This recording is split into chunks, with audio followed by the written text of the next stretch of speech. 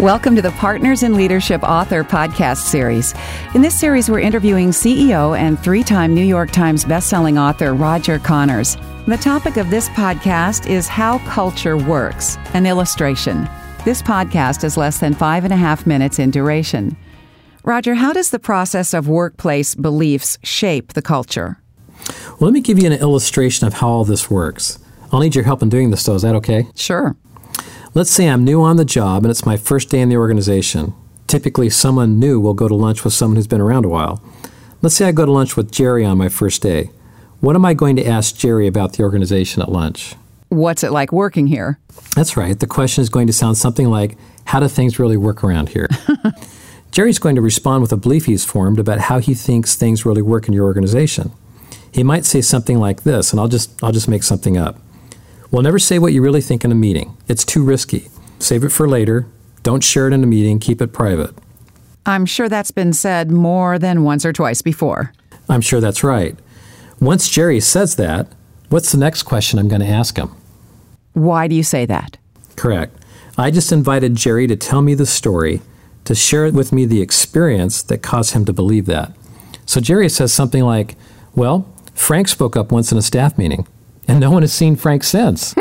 He's gone. Maybe he was transferred. Well, the next day I go to lunch with someone else, let's say Bill. Remember, I'm brand new to the organization, and I ask the same question. How do things work around here? When I hear Bill say, don't say what you think in a meeting, and then he backs it up with a story, what just happened? You've heard it enough to begin thinking it may be true. That's right. I have now become a part of the culture. I might have been brought in as a change agent, but that doesn't matter. The culture is so powerful that often all it takes is 2 points of contact and the stated belief is adopted. So when I go to the next meeting and the boss stands up and asks for opinions, what do? Don't speak. That's right. I sit back and keep looking for further evidence that reinforces this new belief I've adopted. Don't say what you think in a meeting. That's how culture works. That's also why cultural beliefs are important.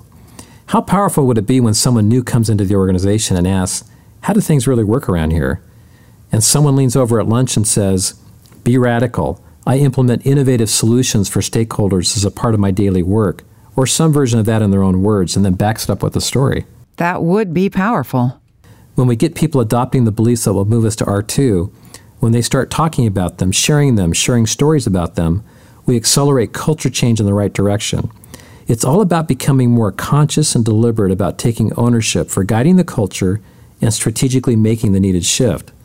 By the way, people are telling these stories all the time, and those stories are either C1 or C2. When they tell the C2 stories, they help move the culture change forward. It seems like the experiences you talk about at the bottom of the pyramid don't have to be personal experiences. That's absolutely right. They also take the shape of the stories we hear. The stories we tell are a type of vicarious experience where we have the experience through others. We heard a story repeated several times while working with one team that clearly shaped their beliefs. We asked them who told it. No one could answer. Finally, an old sage from the back of the room raised his hand, someone who had been with the organization a very long time, and explained that it happened 30 years earlier, and it was still being told as though it had happened yesterday. Incredible. To be sure, this is how culture works, and it's working all the time. Truly, either you will manage your culture, or it will manage you. Roger, thank you for that illustration of how culture works, and thank you to our listeners for taking the time to learn more about the Partners in Leadership approach.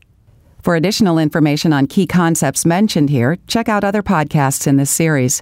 This podcast is a production of Partners in Leadership and is protected by copyright owned by Partners in Leadership. This content may not be used or rebroadcast without prior permission. For more information, visit www.ozprinciple.com or contact us at 800-504-6070.